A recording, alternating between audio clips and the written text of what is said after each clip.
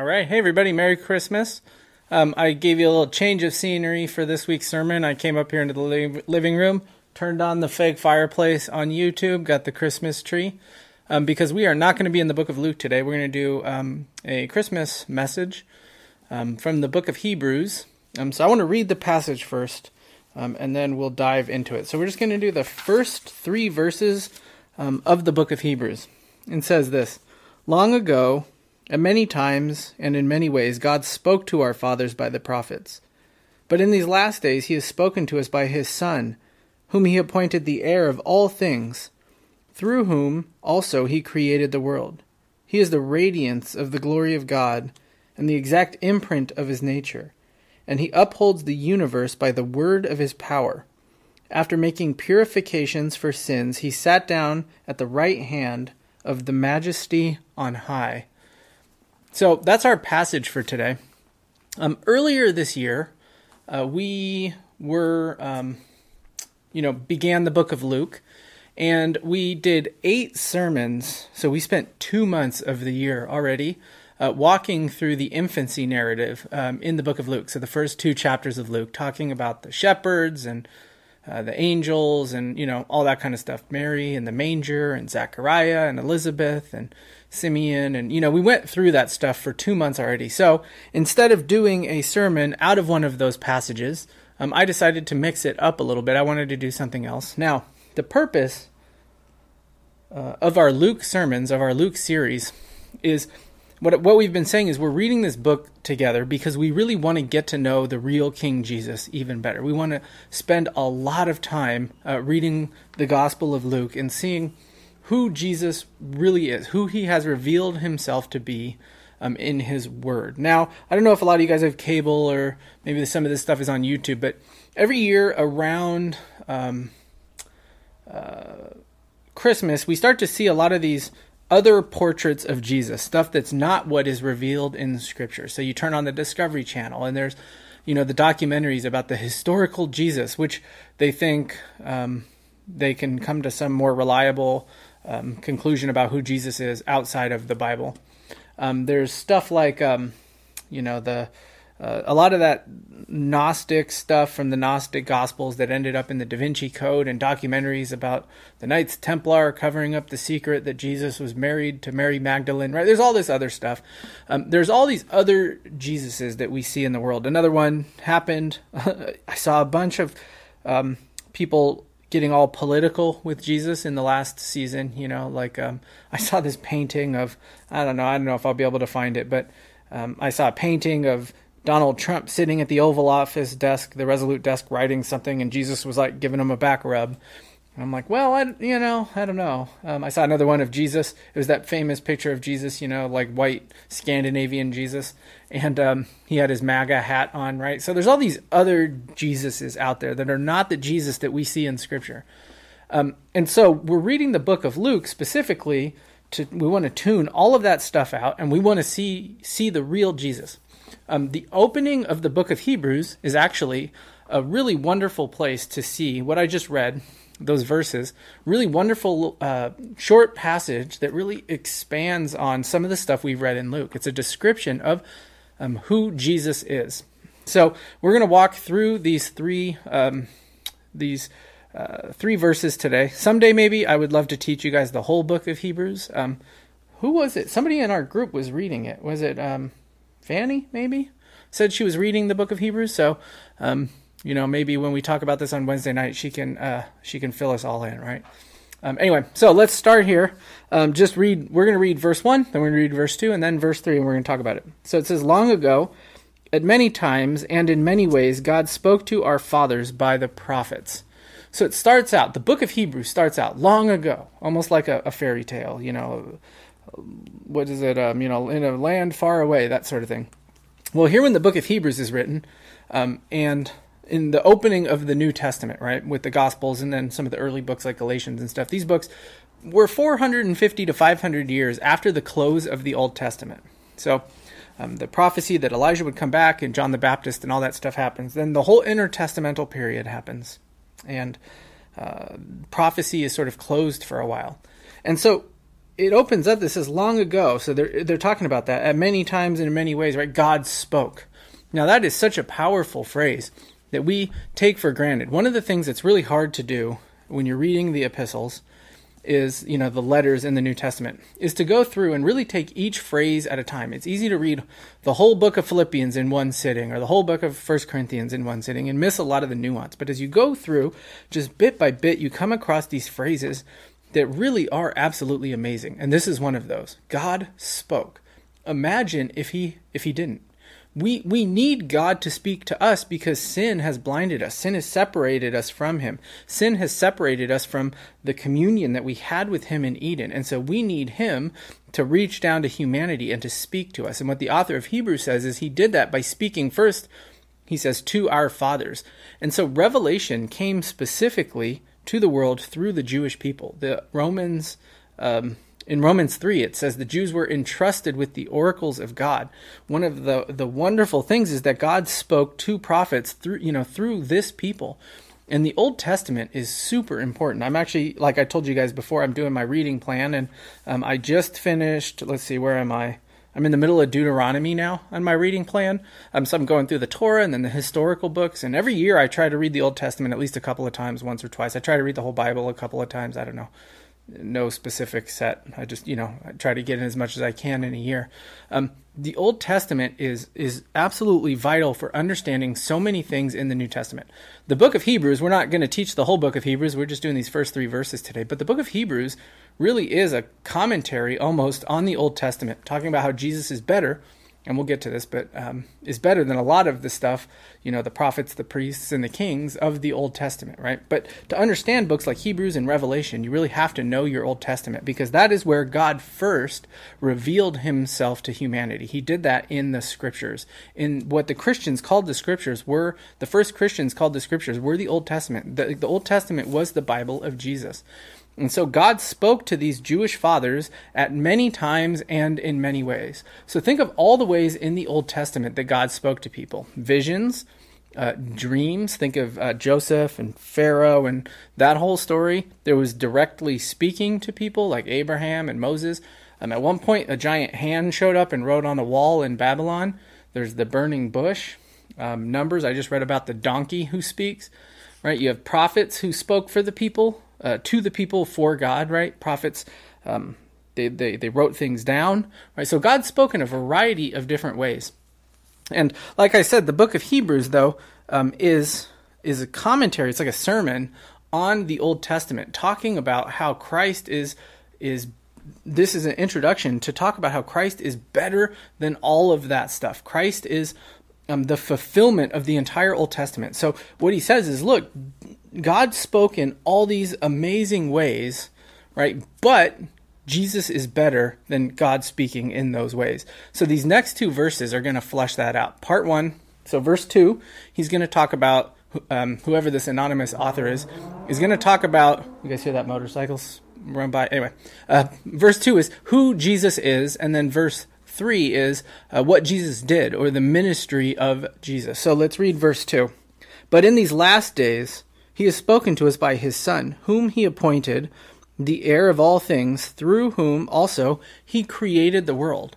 So he's going to tell us a few things here about who Jesus is. Here's the first thing. Jesus is the Word of God, right? In these last days, he's spoken to us by his Son. So the last days, what that means is the era that we live in now. The death and resurrection of Jesus inaugurated this whole new era. The ascension kicked off what the Bible calls the last days.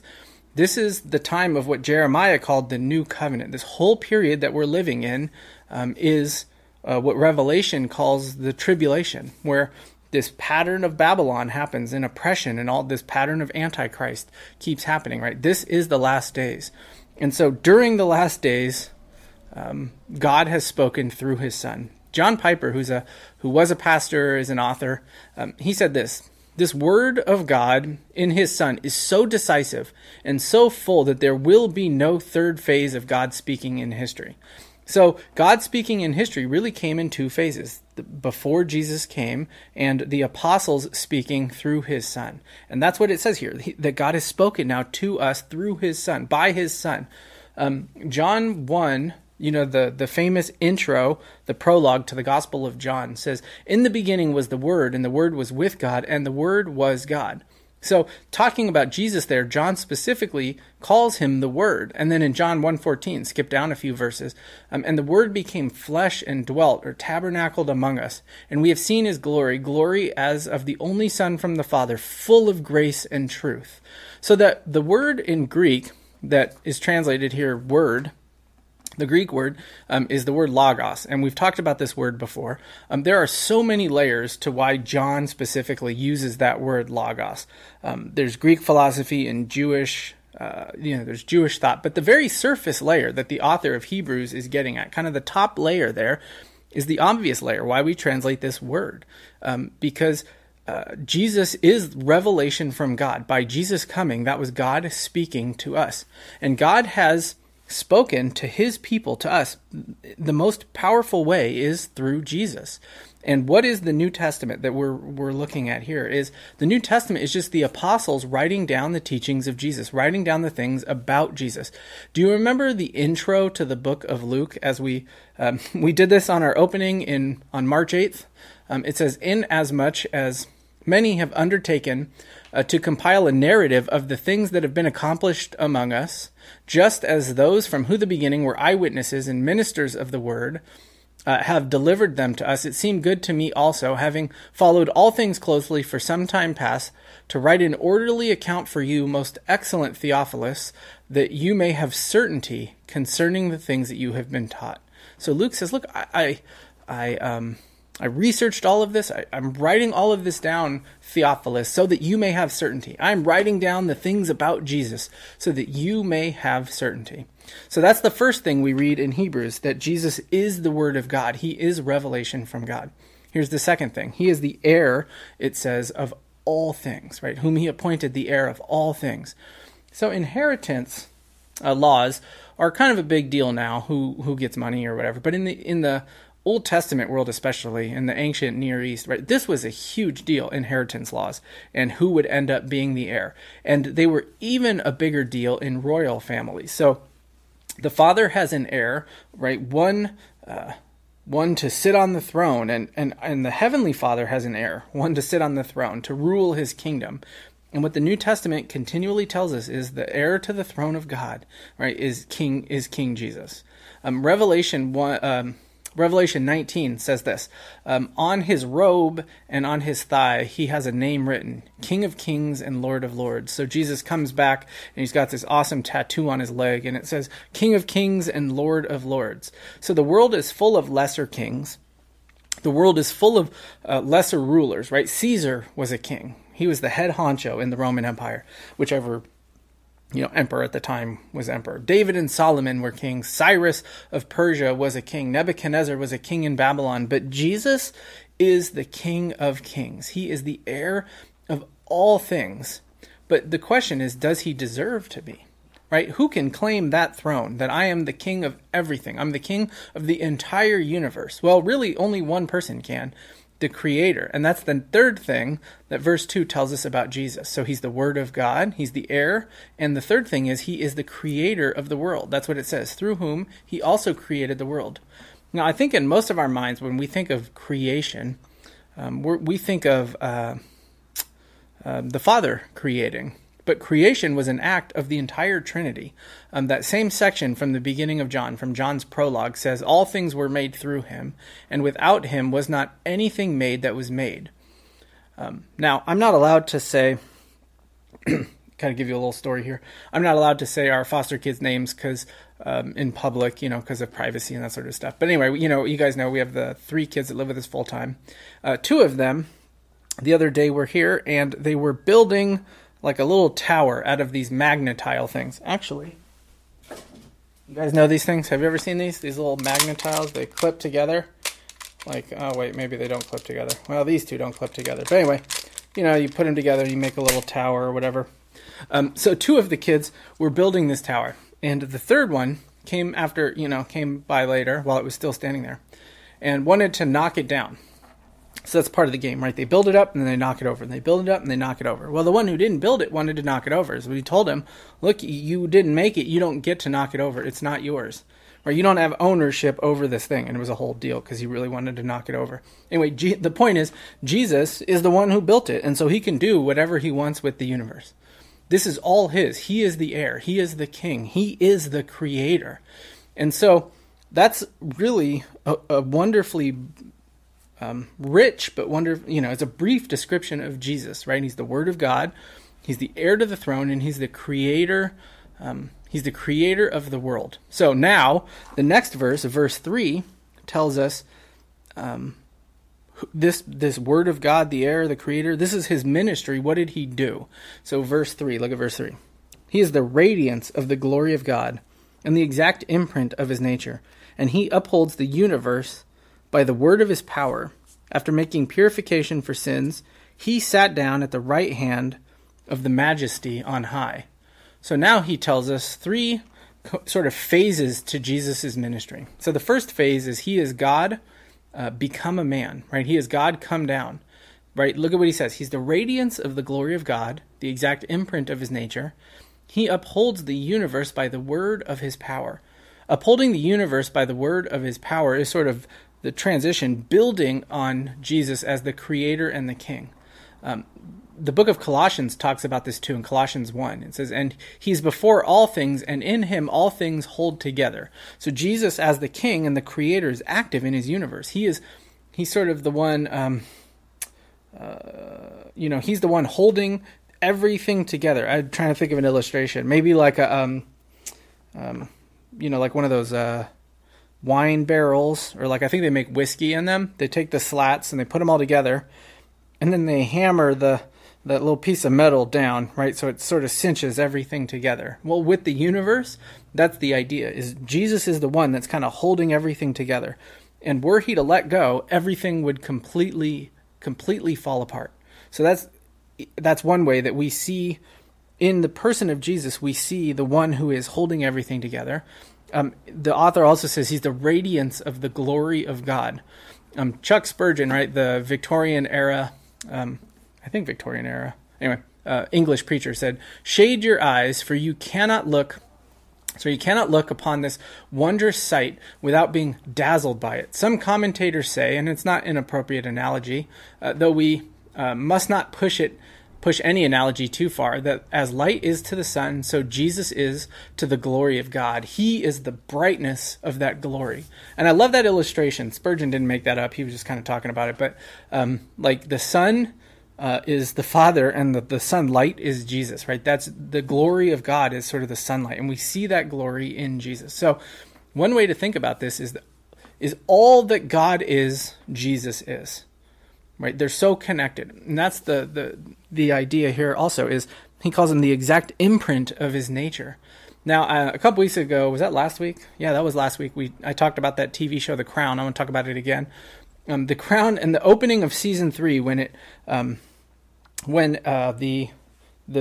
woman plays the queen, the actress changes over and she becomes more middle-aged. The first scene in season 3 is her looking at the new money with her face on it, and she's thinking, "Oh man, I got old," right? The older queen looking at the money with her picture on it, and they kind of talk about, yeah, but it actually looks like you, right? That's probably the idea here, right? A monarch or a sovereign putting their face on the money. Now remember, people in the ancient Near East, I don't know if you heard about this, but TV had not been invented yet. Pictures, photographs, not been invented. The main way that people knew what the emperor would have looked like was from coins. There would have been a picture. It's not a very good picture, but there would have been a picture on the coin. It's like when Jesus says, hey, whose face is on this coin? Oh, Caesar's, give to Caesar what's Caesar's and God what's God. That whole, but look at the picture. It's Caesar's face on here, right? That's the idea. Well, this is the analogy. Jesus is like that. He's like the picture on the coin.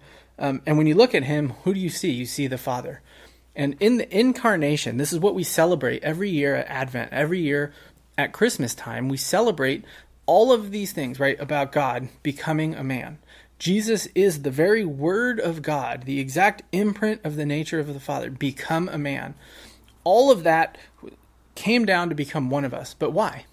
Why did he do that? So we have this first bit here, The first part of the three phases of Jesus' ministry was the incarnation, where God becomes a man, but that wasn't the end of it. It all happened so that, the second idea here, so that he could handle our sin.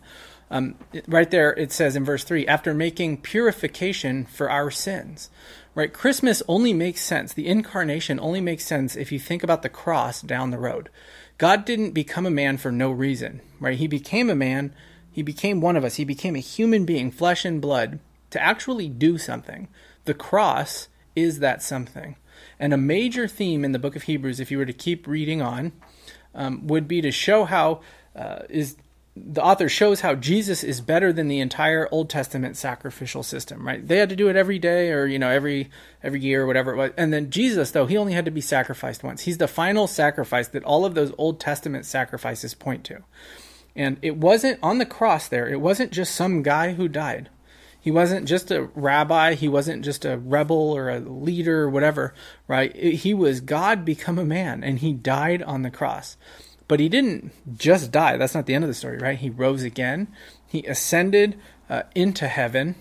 We talk about the ascension, and that's where he is now. And that brings us to the third phase of Jesus' ministry that verse 3 covers. It says he rules on high. That's what Jesus is doing right now, right? Look what it says. He sat down at the right hand of the majesty on high.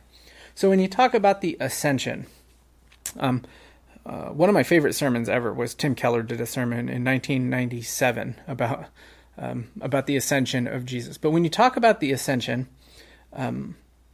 there's really kind of two sides to that. Literally, the word means Jesus went up into the sky. And I think that's how most of us think of the ascension, right? Where the apostles and, all the followers, the few that were left after the resurrection, they went up to see Jesus, and he said bye, took off up into the sky, and everybody just stood there looking. I wonder if he's coming back down, Hope he brought a parachute kind of a thing. And then these two angels come up, and they're like, hey, guys, he's not, guys, he's going to come back, but, not right now. Go to Jerusalem, right? And so we think of the ascension as he's ascending into heaven. But the word actually kind of has the two sides to the meaning, right? It also means he didn't just ascend into the sky. He ascended the throne. Now, in that sermon, Keller gives this illustration. He talks about somewhere in England, there's a throne that the queen sits on. I've seen enough of that Crown show, but I probably should know where that is. But anyway, I have no idea. Somewhere there's a throne, maybe in Buckingham Palace.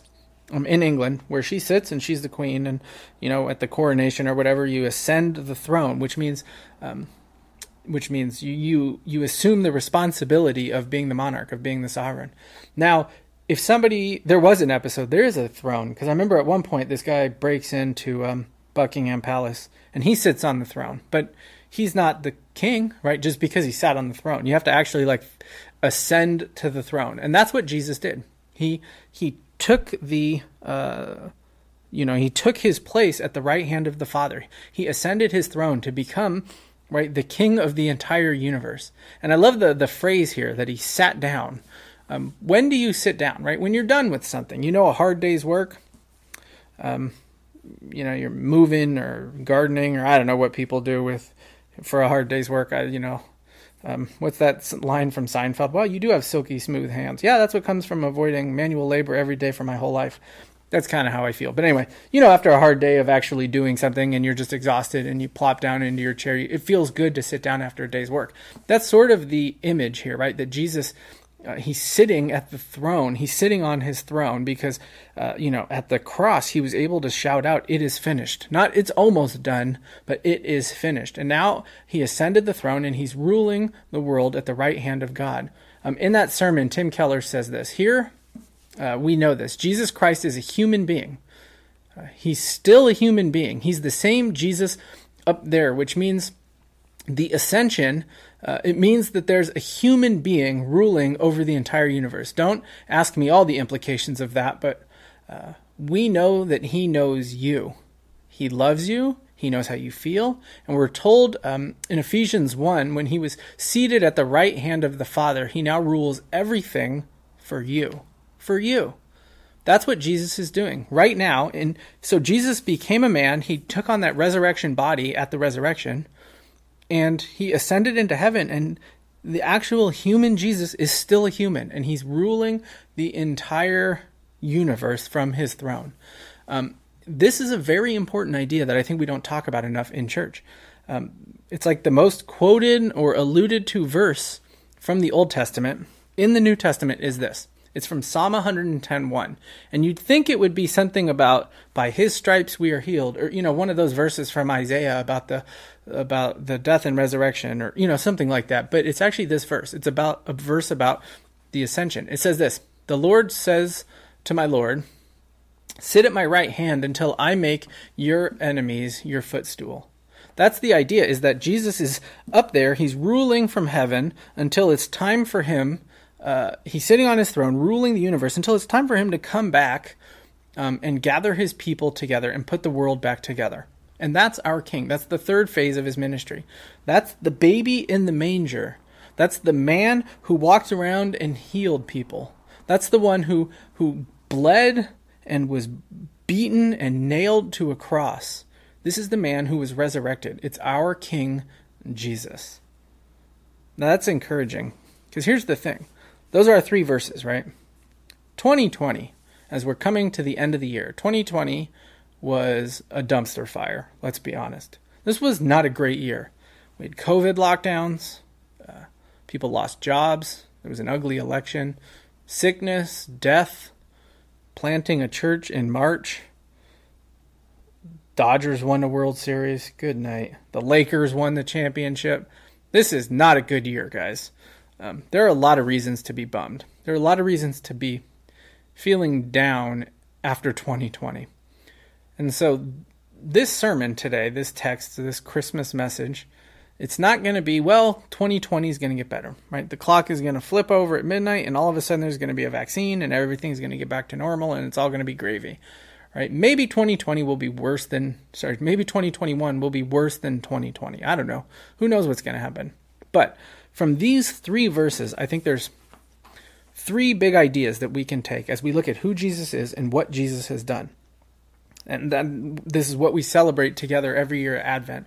As we look at those two things, let me just pull out three ideas that will hopefully, right? The ideas will give us hope, right? Will allow us to relax and to trust in the Lord. So here's the first thing. The first idea is this: God has spoken. God has actually spoken. No matter how bad things get, if 2021 is worse than 2020, you can always open up your Bible and expect to hear from God. Now, no matter how bad it gets, that's a pretty wonderful thing. Do you remember being a kid and being afraid of something, I don't know, like a storm or something? I remember being a kid and being pretty afraid after the 89 earthquake. I was 5 or 6 or whatever. And then a parent comes in and says, "Don't worry, it'll be all right."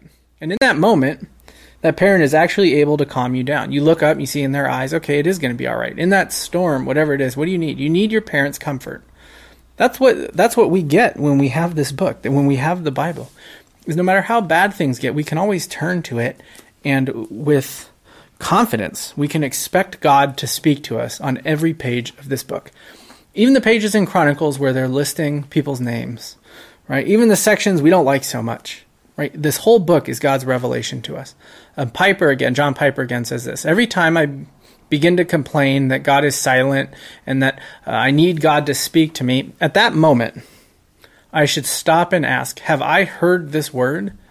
Is this word from God, spoken in the Son of God, so short and simple that I've finished with it and now I need more? I need another word? Have I really heard the word of God in the person and the teaching and the work of the Son? Is the aching of my soul and the confusion of my mind really owing to the fact that I have exhausted hearing his word and I need to hear another word? And so I feel another gracious rebuke to my unperceptive and presumptuous ears. Right? Basically what he's saying is a lot of times we think, man, I wish God would guide me. I wish God would speak to me. I wish God would do this. And what Piper says is basically like, what are you, an idiot? Like, do you know this word so well that you're done with it now and you need something else? Have you exhausted everything that God has to say to you here? No. And so it's really a wonderful thing that we have this book that we can spend an entire lifetime studying and never be done hearing from God. And so let me give another plug for the 2021 Porch SF reading plan. The reading plan we're going to do is we're going to read the entire New Testament once and the Psalms. And it's going to be about a chapter a day. Some of the Psalms are pretty short, so sometimes there'll be 2 or 3 of those really short Psalms. But it won't be very much reading. The actual reading should not take you more than 5 or 10 minutes per day. Kayla and I, we're still trying to figure out how we're going to get this out to you. But we'll also, as we get to sections of the Bible, we're going to send out links to Bible Project videos. We're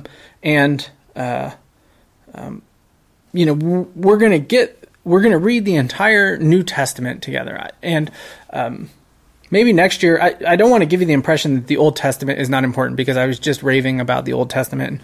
Maybe if you want to, you can find a reading plan that goes through the Old Testament in a year, and you can kind of follow that along too. But together as a church, we're going to read the entire New Testament next year. We're going to read the Word of God, and we're going to do it with confidence. That's the idea, because we want to read this book because we want to see our King better.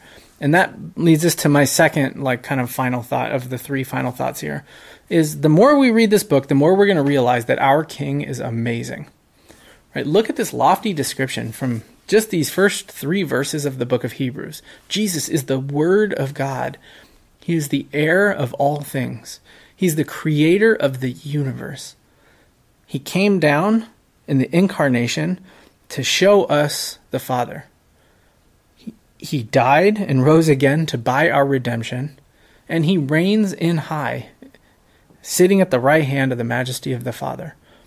Right? Like I said, one of the reasons we're reading Luke, the reason we're reading the New Testament, is because we want to take it in. We want to breathe it in. We want to see just really how amazing our King is, because this is what eternity is going to be. Eternity is going to be God's people together worshiping him and loving him, and every day learning more and more about him. A never-ending life of just learning about Jesus and being more amazed by who he is. So that's the second thing. Here's the third and final thing. Drink some coffee real fast. Cold and stale coffee from 4 hours ago. Okay, here's the third idea. So we've, here's the third idea. Our King, then, if he's amazing in the second point, then the third idea is he's worth showing off. Our King is worth showing off. The more that you love Jesus genuinely, the more that you will want other people to love him as well. The more you realize how much he loves you, the more you will want other people to experience that love and that grace. Worshiping God, worship at all, is not complete until you've told other people about it. Right? When you see a great TV show, your enjoyment of that TV show isn't really complete until you bug all your friends and try to get them to watch it.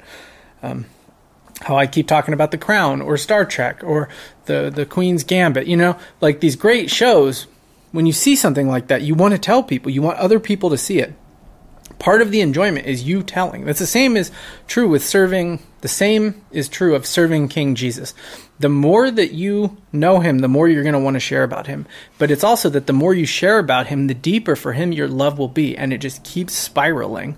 So you love him and you share, and you love him and you share. And like I said, this is what eternity is going to be. And so I'll leave you with that thought for to end our Christmas message, right? Christ came as the very Word of God, so that when you see him, when you see Jesus in this book, you see God the Father. When you read about him, you come in contact with God the Father.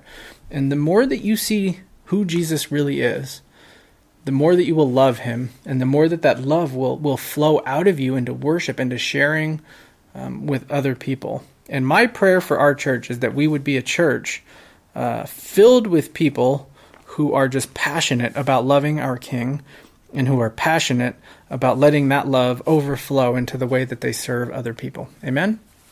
So, thanks for joining us today. Let me just close this in prayer, and I'll say Merry Christmas one more time.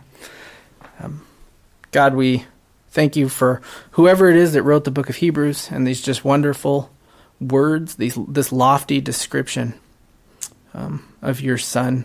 And Lord, I ask that this Christmas, this Advent season, we would all just take time to meditate and to pray and to think about who you are, to spend time with you, just basking in the light of your glory. So, Lord, it's, honestly, it's been a rough year for a lot of us. And I just pray, Lord, that your word would still be enough, that we would still find hope as we encounter you in these scriptures. So we ask you to bless us individually. We ask you to just lay your hand of blessing on our church as we turn the calendar and start 2021. We ask for growth in our numbers and growth in our hearts and our love and our passion for you, and just growth in our love for our neighbors and coworkers and friends. So we just lift all this stuff up in your name. Amen.